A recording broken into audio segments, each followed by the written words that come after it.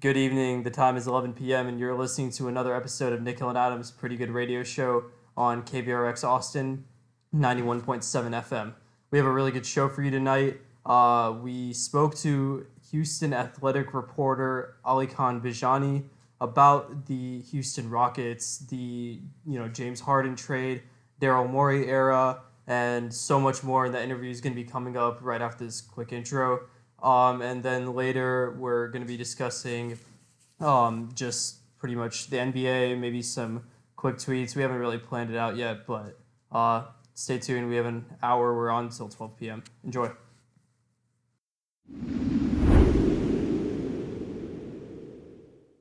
What's up, guys? We're here with Alykhan Bijani of the Houston Athletic and NTV Houston. Thanks for joining us, Ali. Yeah, thanks for having me on, guys.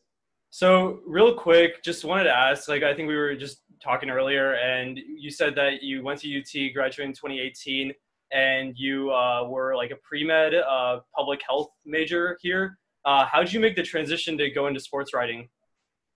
No, so I started actually in high school, and throughout my time at UT, I would spend time whenever there was a Rockets game in the library inside Welch Hall. I'm not sure if the library still exists in Welch Hall. It may be past I don't think y'all's time. exists anymore. Yeah, Welch Hall's kind of dead. Oh man, yeah. So there was a chemistry library there, and it was probably the best hidden gem on campus because it was always quiet. Great place to study. So I went there all the time to study for classes. And in the evenings, it would be perfect time to watch a game. And so I would kind of have a timeline of watching the game and doing my homework and then going back to my dorm. I lived on campus as well. So I did that a lot. And just from there, I kind of just developed a niche in terms of how I wanted to write. The best advice I ever got in terms of journalism was finding something not only you're passionate about, but what niche you want to go to. Where do you want to find your role within journalism? For me, I really enjoyed the strategic aspect of basketball, the X's and O's. Mm-hmm. And I had initially actually first started because of the 2013 finals between Miami and San Antonio. And I was listening to it on the radio. I was watching a lot of the great YouTube videos that existed from a coaching perspective. I read a lot of books at off season. So for me, the strategic aspect really was intriguing.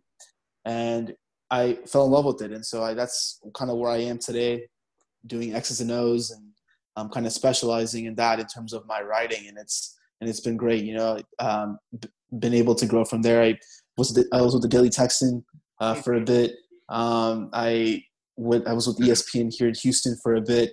And everywhere I went, I just made sure I learned something. I worked on something where I can take those skills and apply it to wherever my next step would be or my next place would be where I would work. And it's been a great journey for me.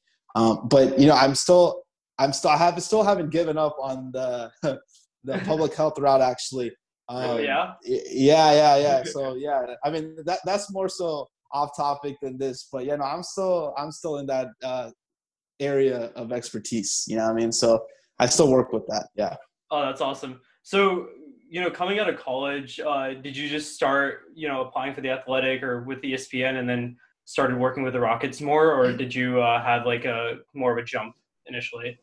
Yeah, no. So I used to work in the health professions office at UT. So if any of you pre-meds from UT are listening, yeah, I used to work there. I was a peer advisor for a program, and I remember the day really well. I was at work.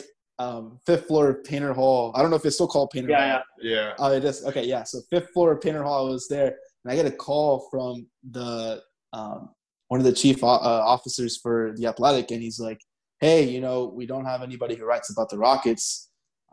Would you like to, come write about the Rockets? And I jumped at the opportunity. It's a wonderful publication. A lot of people who I look up to from a journalism perspective work there and still work there. And I've had a chance to work with them now. So I took that opportunity. And so my last semester at UT, there were a lot of nights where me and if you follow the Rockets, there's another guy named Kelly Iko, who's one of the best in the business. He and I were students at UT together. And so we would drive all the way down to Houston before each home playoff game. And yeah, we did that from the first round, second round, even in the Western Conference Finals. Wow. And then we drove back that same night. So we would get back to West Campus around 2-3 a.m. And stop by in the Kings parking lot and record a podcast or do some writing. So, nah, man, we had to make it work. Whenever you are dedicated to something and you're passionate about something, even if it's a hobby like this, you want to give it your all. And, we took advantage of all of our opportunities to not only go to games, build relationships with whether it be journalists, players, coaches, learn as much as we could since we were newbies at that time, and take all that we learned and apply it. In the last 2 years, he and I have been able to cover the team from a full-time perspective here in Houston.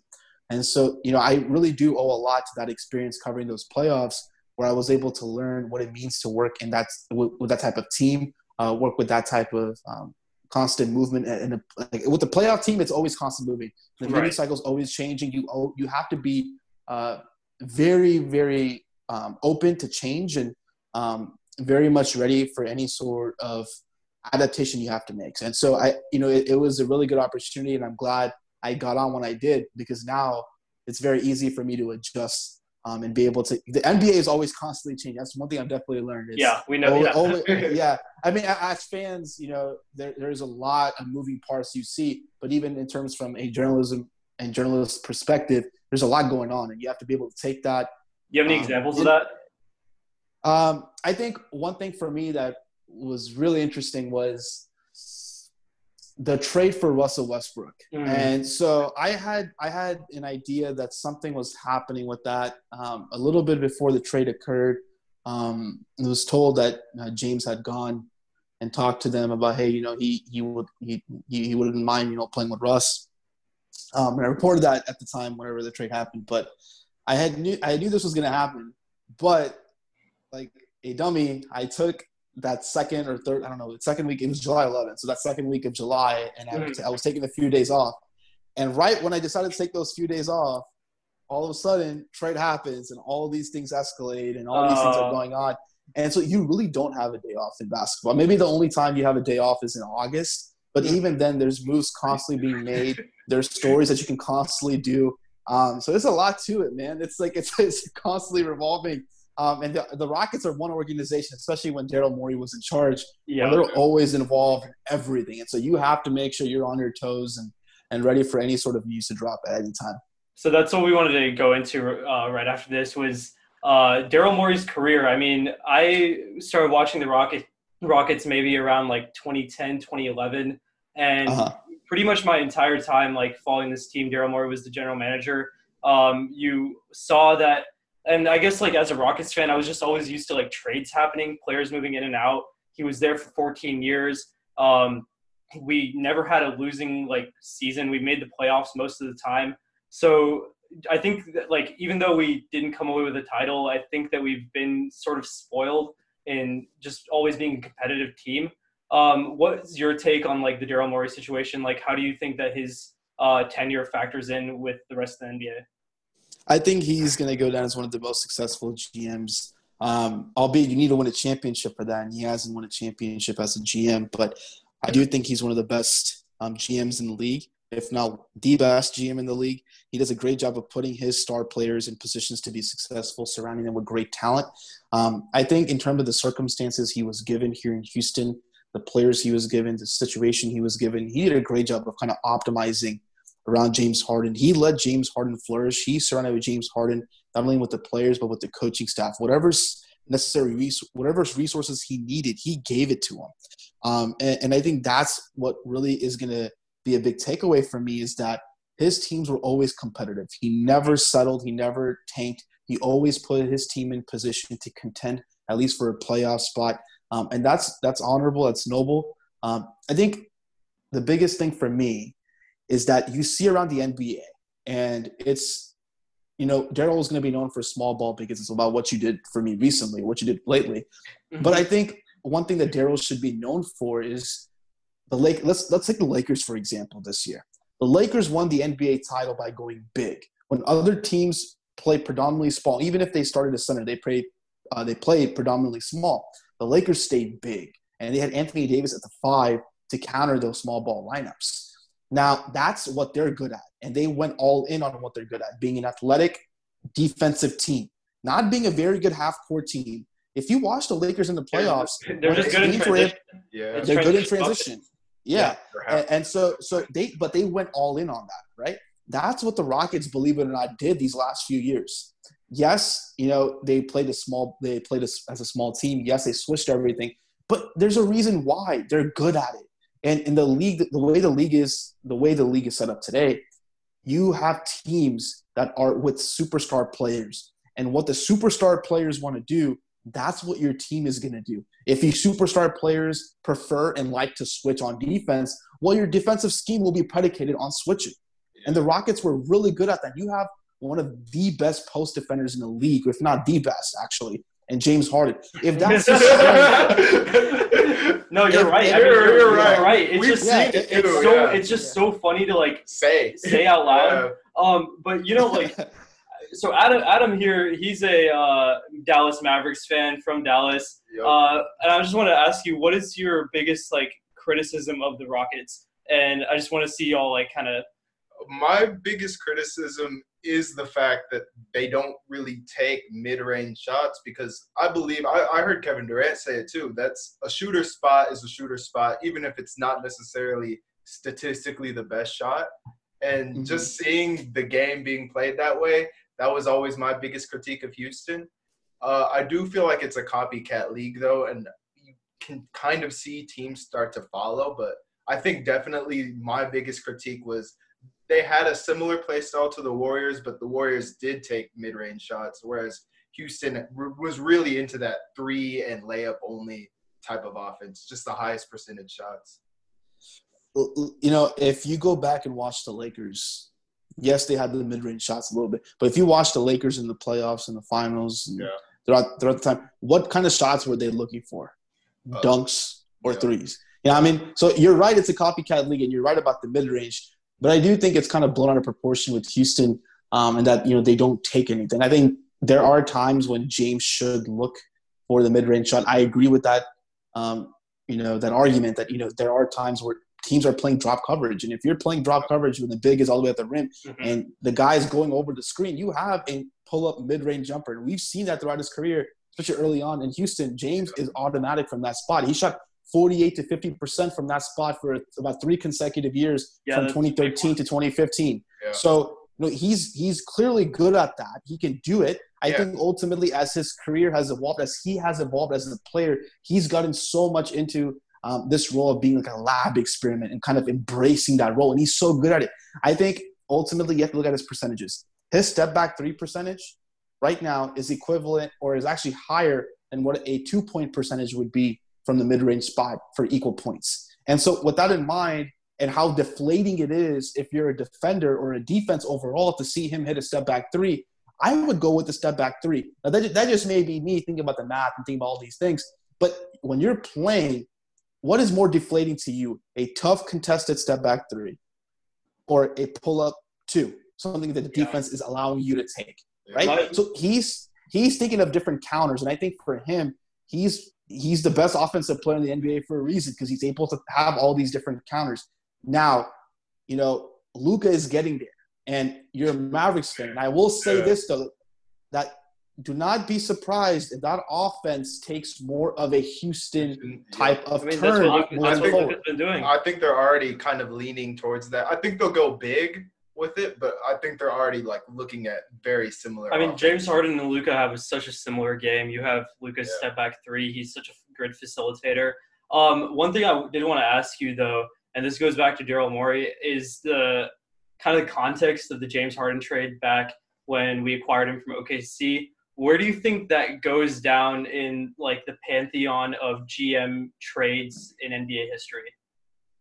Oh, man, I feel like there's a lot of really good trades that have happened. I would have to sit down and actually think about that. Mm-hmm. But in terms of changing an organization, I think that has to go up there. It's one of the best of all time. Think about it. The Rockets were struggling with Yao and Tracy with their injuries. They come off 2 straight years of being the 9th seed. I grew up, like you said, you started watching Rockets basketball in 2010. I started watching Rockets basketball around that time too. And I was a big fan of Chuck Hayes, Carl Landry. Back when we had Dragic. Dragic, Lowry together. Lowry, yeah. Those were fun teams, man. Yeah. But Shane that Battier. being said, you take those guys and you cash in and you get a bona fide superstar, an icon in the NBA, and to change your franchise, not only from an on-court product but also an off-court product. I mean, that has to go down in the pantheon of one of the best GM trades to ever happen. What do you think that Daryl Morey saw in James Harden from his OKC time that made him think that he could be a superstar? Or do you think that he even saw that James Harden would be a superstar and they just lucked out? They got lucky. I mean, he's talked about it too. He knew he could be good. He knew he could be a really good player, really good star in this league. But he's blown his proportions, right? And I think it's very true. You know, there's something that the Rockets do for a lot of players, and it's before the draft. They like to have there's like a talk amongst like scouting circles that the Rockets like to look at players, not just as players, about what they can do from a skill set perspective, but also from a statistical projection perspective.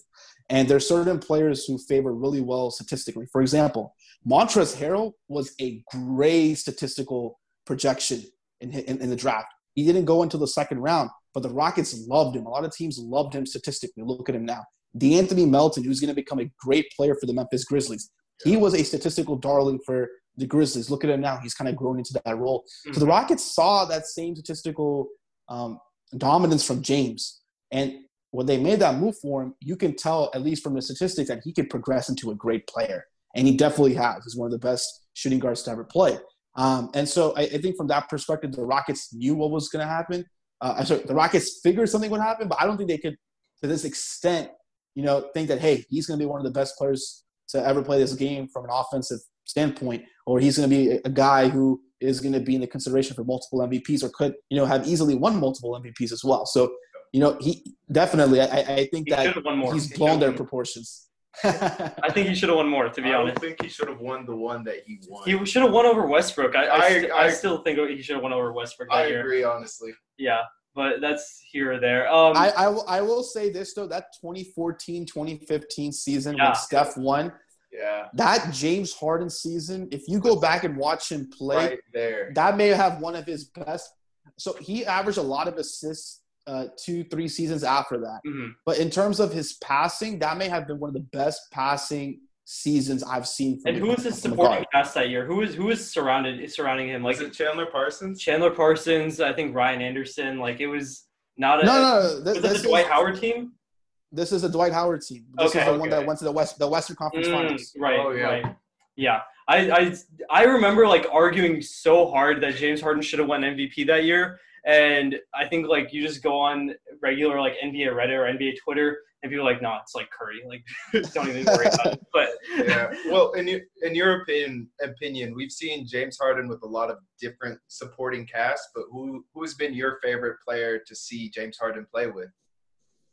Oh, man, that's a good question. I think for me, somebody I really enjoy watching playing, somebody who is one of the smartest players, and I think if he wasn't playing the NBA, he'd be one of the smartest people out there, is Chris Paul. It was just a lot of fun watching him play. Just kind of control the offense. It's fantastic. Maybe not a star player who I enjoyed watching James play, just because their chemistry was fantastic, and I think James really does miss having a guy like him on the court, is Donatas Motiejūnas. Now, the reason why I say that is James runs a lot of pick and roll, or if he doesn't like pick and roll, he likes to go straight into isolation.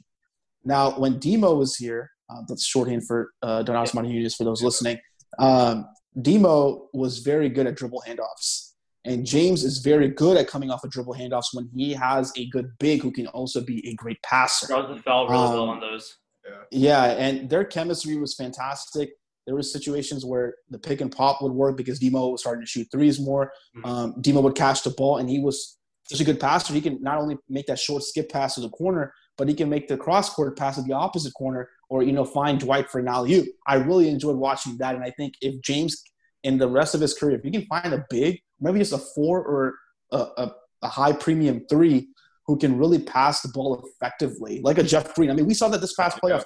Jeff Green ran the 1-5 pick and roll, or the 5-1 inverted pick and roll with James so many times in that Thunder series, because you can rely on another ball handler to take the pressure away from James to have him bring the ball up the floor. There's a reason why LeBron James wanted Rajon Rondo to play with him in LA, not just for his IQ and veteran presence, but that's another ball handler you can trust to make an entry pass to Anthony Davis, number one, and number two, bring the ball up the floor and not tax LeBron as much throughout the season. I think the Rockets need that, and I think a point of emphasis for them should be to bring back Jeff Green as another ball handler to help spell James in the half court. He definitely looked rejuvenated. That's so crazy. That's so crazy how – and the Rockets have such a great history of this, taking players kind of off the scrap pile and making them into, people who can play in big minutes in playoff games, such as Jeff Green, who we all thought was going to be kind of washed when he came into or at least for the last couple of years. Yeah. So you brought up Chris Paul, and I've had this argument with Adam for a few years now, I guess since like the 2017-2018 finals or playoffs, where the Rockets were up 3-2 and then they lost Chris Paul and they lost in 7 after missing 27 threes in a row. Yep.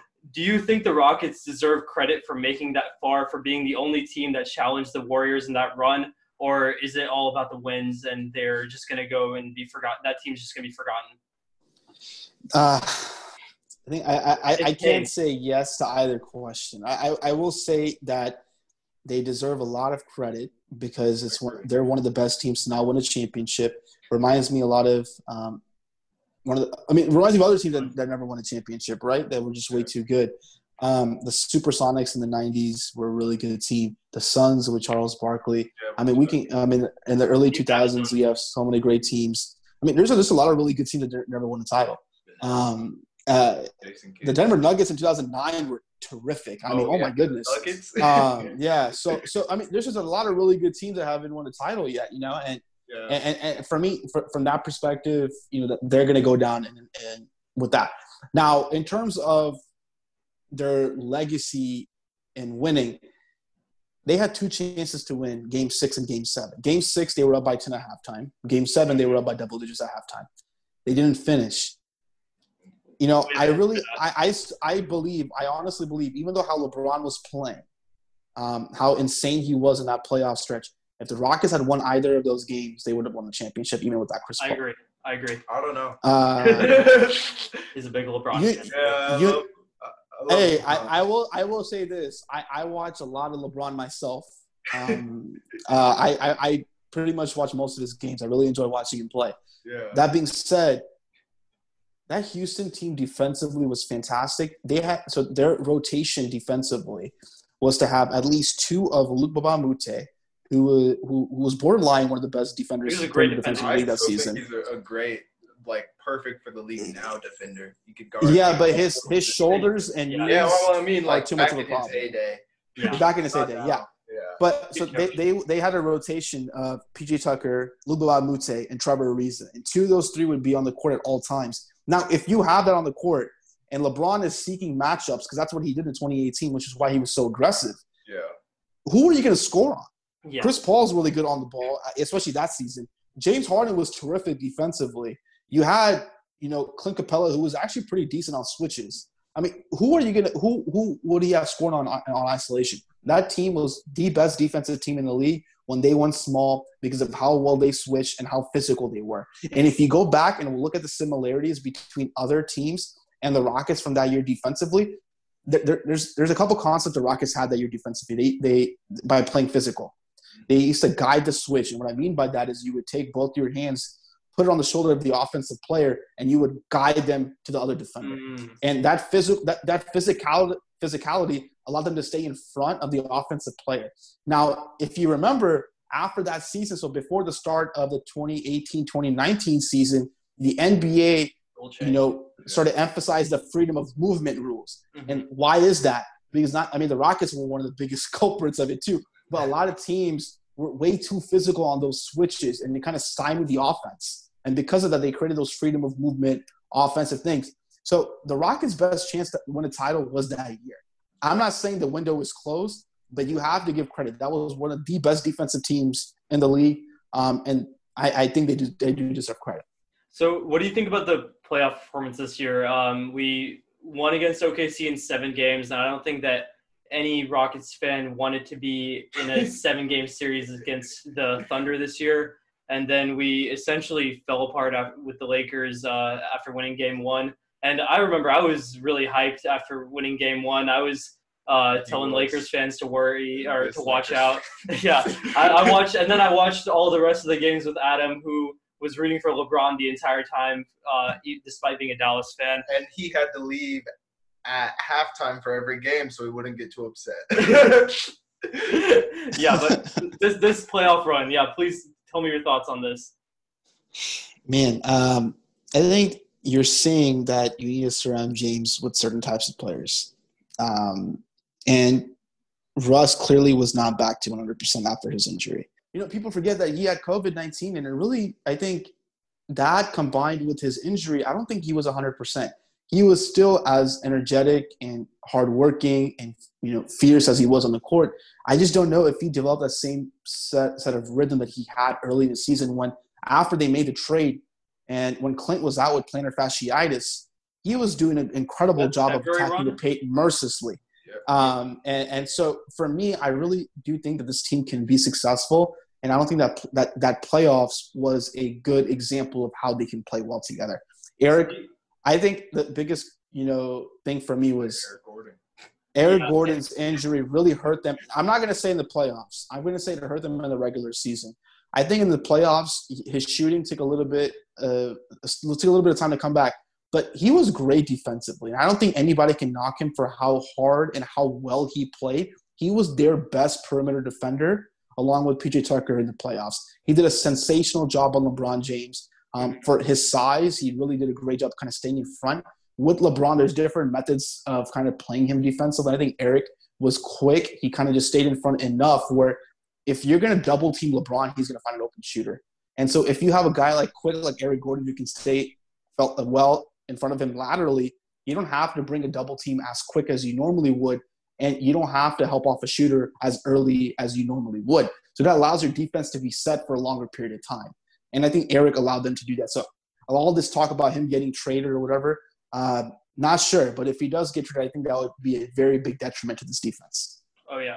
So we talked a little bit about Westbrook, and I just wanted to ask, do you know if Daryl Morey wanted to make that Westbrook trade? Because it seemed so out of, character compared to, whatever trades he's made in the past. Westbrook, analytically, he's not great. He can't shoot, or at least hasn't been able to shoot for the last couple of years. And that's not to take away from him being, an incredible player. But I just want to know, did Daryl Morey, was he fully on board with that trade? I don't think the Rockets would have made the trade if Daryl wasn't on board. Yeah. So, and I think Daryl did a great job of kind of going all in on this team. Russ was great this season. And I think once they made the trade and once Clint had the plantar fasciitis and allowed him to shine and go to the paint, he was great. I think Chris Paul equally was fantastic. And credit Chris for changing his diet, kind of changing the way he worked out, and, playing with the chip on his shoulder to make sure everybody still knows he's one of the best point guards in the NBA and he's still one of the best players in the NBA. And so credit to both those guys. I think, honestly, for what happened, it may not have been a win in terms of trade-wise for the Rockets because they did have to give up a few assets. But ultimately, when you're looking at the way you wanted to play offensively, you have to be happy with where you're at. You surrounded Russ with a small ball lineup where he can just attack, go downhill, and drive. You surrounded James with another playmaker who can take the load off of him offensively once he's in a rhythm. And then you have Eric Gordon and other guys who can complement those players, and you can still play your switching scheme. So ultimately, I think that Daryl was thinking about all these things when he made the trade, and I really don't think he wouldn't have made it if he wasn't, on board with it. So Chris Paul, clearly just going to OKC definitely increased his valuation in the league. Do you think the same happened with Westbrook just after what he showed this season? That's a very tough question. I think that ultimately, no matter where you go, it depends on fit, right? Mm-hmm. And with Russ, I really don't see where else there's a better fit for him right now than Houston. Houston has gone all in to make him feel comfortable and make him feel like he's a big part of the offense because you traded away a center to create more space. Who else is going to do that in the league? That being said, who knows? I don't think, and at least from what I've heard, there shouldn't be any trades happening with Russ or James. And I think they're still fully committed to that pairing. They should be. They did a great job whenever they were on that stretch last year. They clearly showed their potential. Even defensively, they were playing really well. But they have a shot. They still have their window open. I don't think their window's closed yet. I know the Lakers are still a juggernaut, but the Rockets have James Harden and Russell Westbrook. As long as you still have those two players, as long as you have two superstars like that, any team with two superstars, you give yourself a chance to get hot at the right time, play with a good rhythm, play with good chemistry as a team, and get there. It's not just about them. It's about the role players you surround themselves with. So Rafael Stone has an important job. Whoever his new head coach is, he has an important job. Put his role players in a position to be successful. I do expect some changes, especially offensively, to make it easier. You kind of saw the issues that happened when teams, not just a double team, I know there's a whole big story about double teams, but there are other types of defenses that teams threw at James and Russ to make it a lot more difficult on them. I think you're going to see James continue to perfect his floater. I think you're going to see Russ continue to work on his shooting and his passing and his running. Think about it. Yes, he had that muscle injury, but this is one of the first few off seasons in a very long time that Russ hasn't been injured or hasn't had a procedure. That's huge for him to be able to have time to work out and get his body more crafted towards what he needs to play like with the Rockets. I think this whole hiatus for him before the injury was important. I think you were seeing that he was getting much bigger because he knew he was going to play in the paint a lot more. And I think now that you have this extended offseason, it's going to give him some time to recuperate, re-engage his body, and get to a place where he needs to be so this team can be successful on the court. Well, so you mentioned they're all in on their superstars, but where do you think the Rockets go from here with so much turnover and so much change this offseason? Yeah, I do think that we have to wait and see who the next head coach is. And that's the reason why I think that's important is because it's really going to get us to understand what the vision and philosophy is. The short list. Not just for, I think the real question is, who do you want to see and what's the short list? So I think in terms of the coaches who you guys have been hearing about, the John Lucases, the Jeff Van Gundy's, the Steven Silas, those guys have made a good, pitch to the Rockets in their interviews. Jeff Van Gundy, I think people talk a lot about his last time he coached was in the NBA was in late 2000s with the Rockets. I will say though that he did coach Team USA's qualifying team. And if you talk to any of those players, they speak so very highly of him and what he did.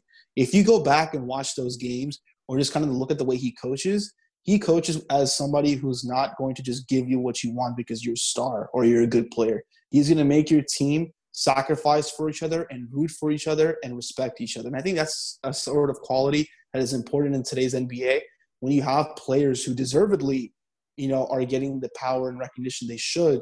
That being said, you need to have a coach who's good with those personalities who can not only empower them on the court, but empower them off the court to be great leaders. I think Jeff is somebody who I think would be good in that role, especially with John Lucas. John Lucas is one of the best people in the NBA.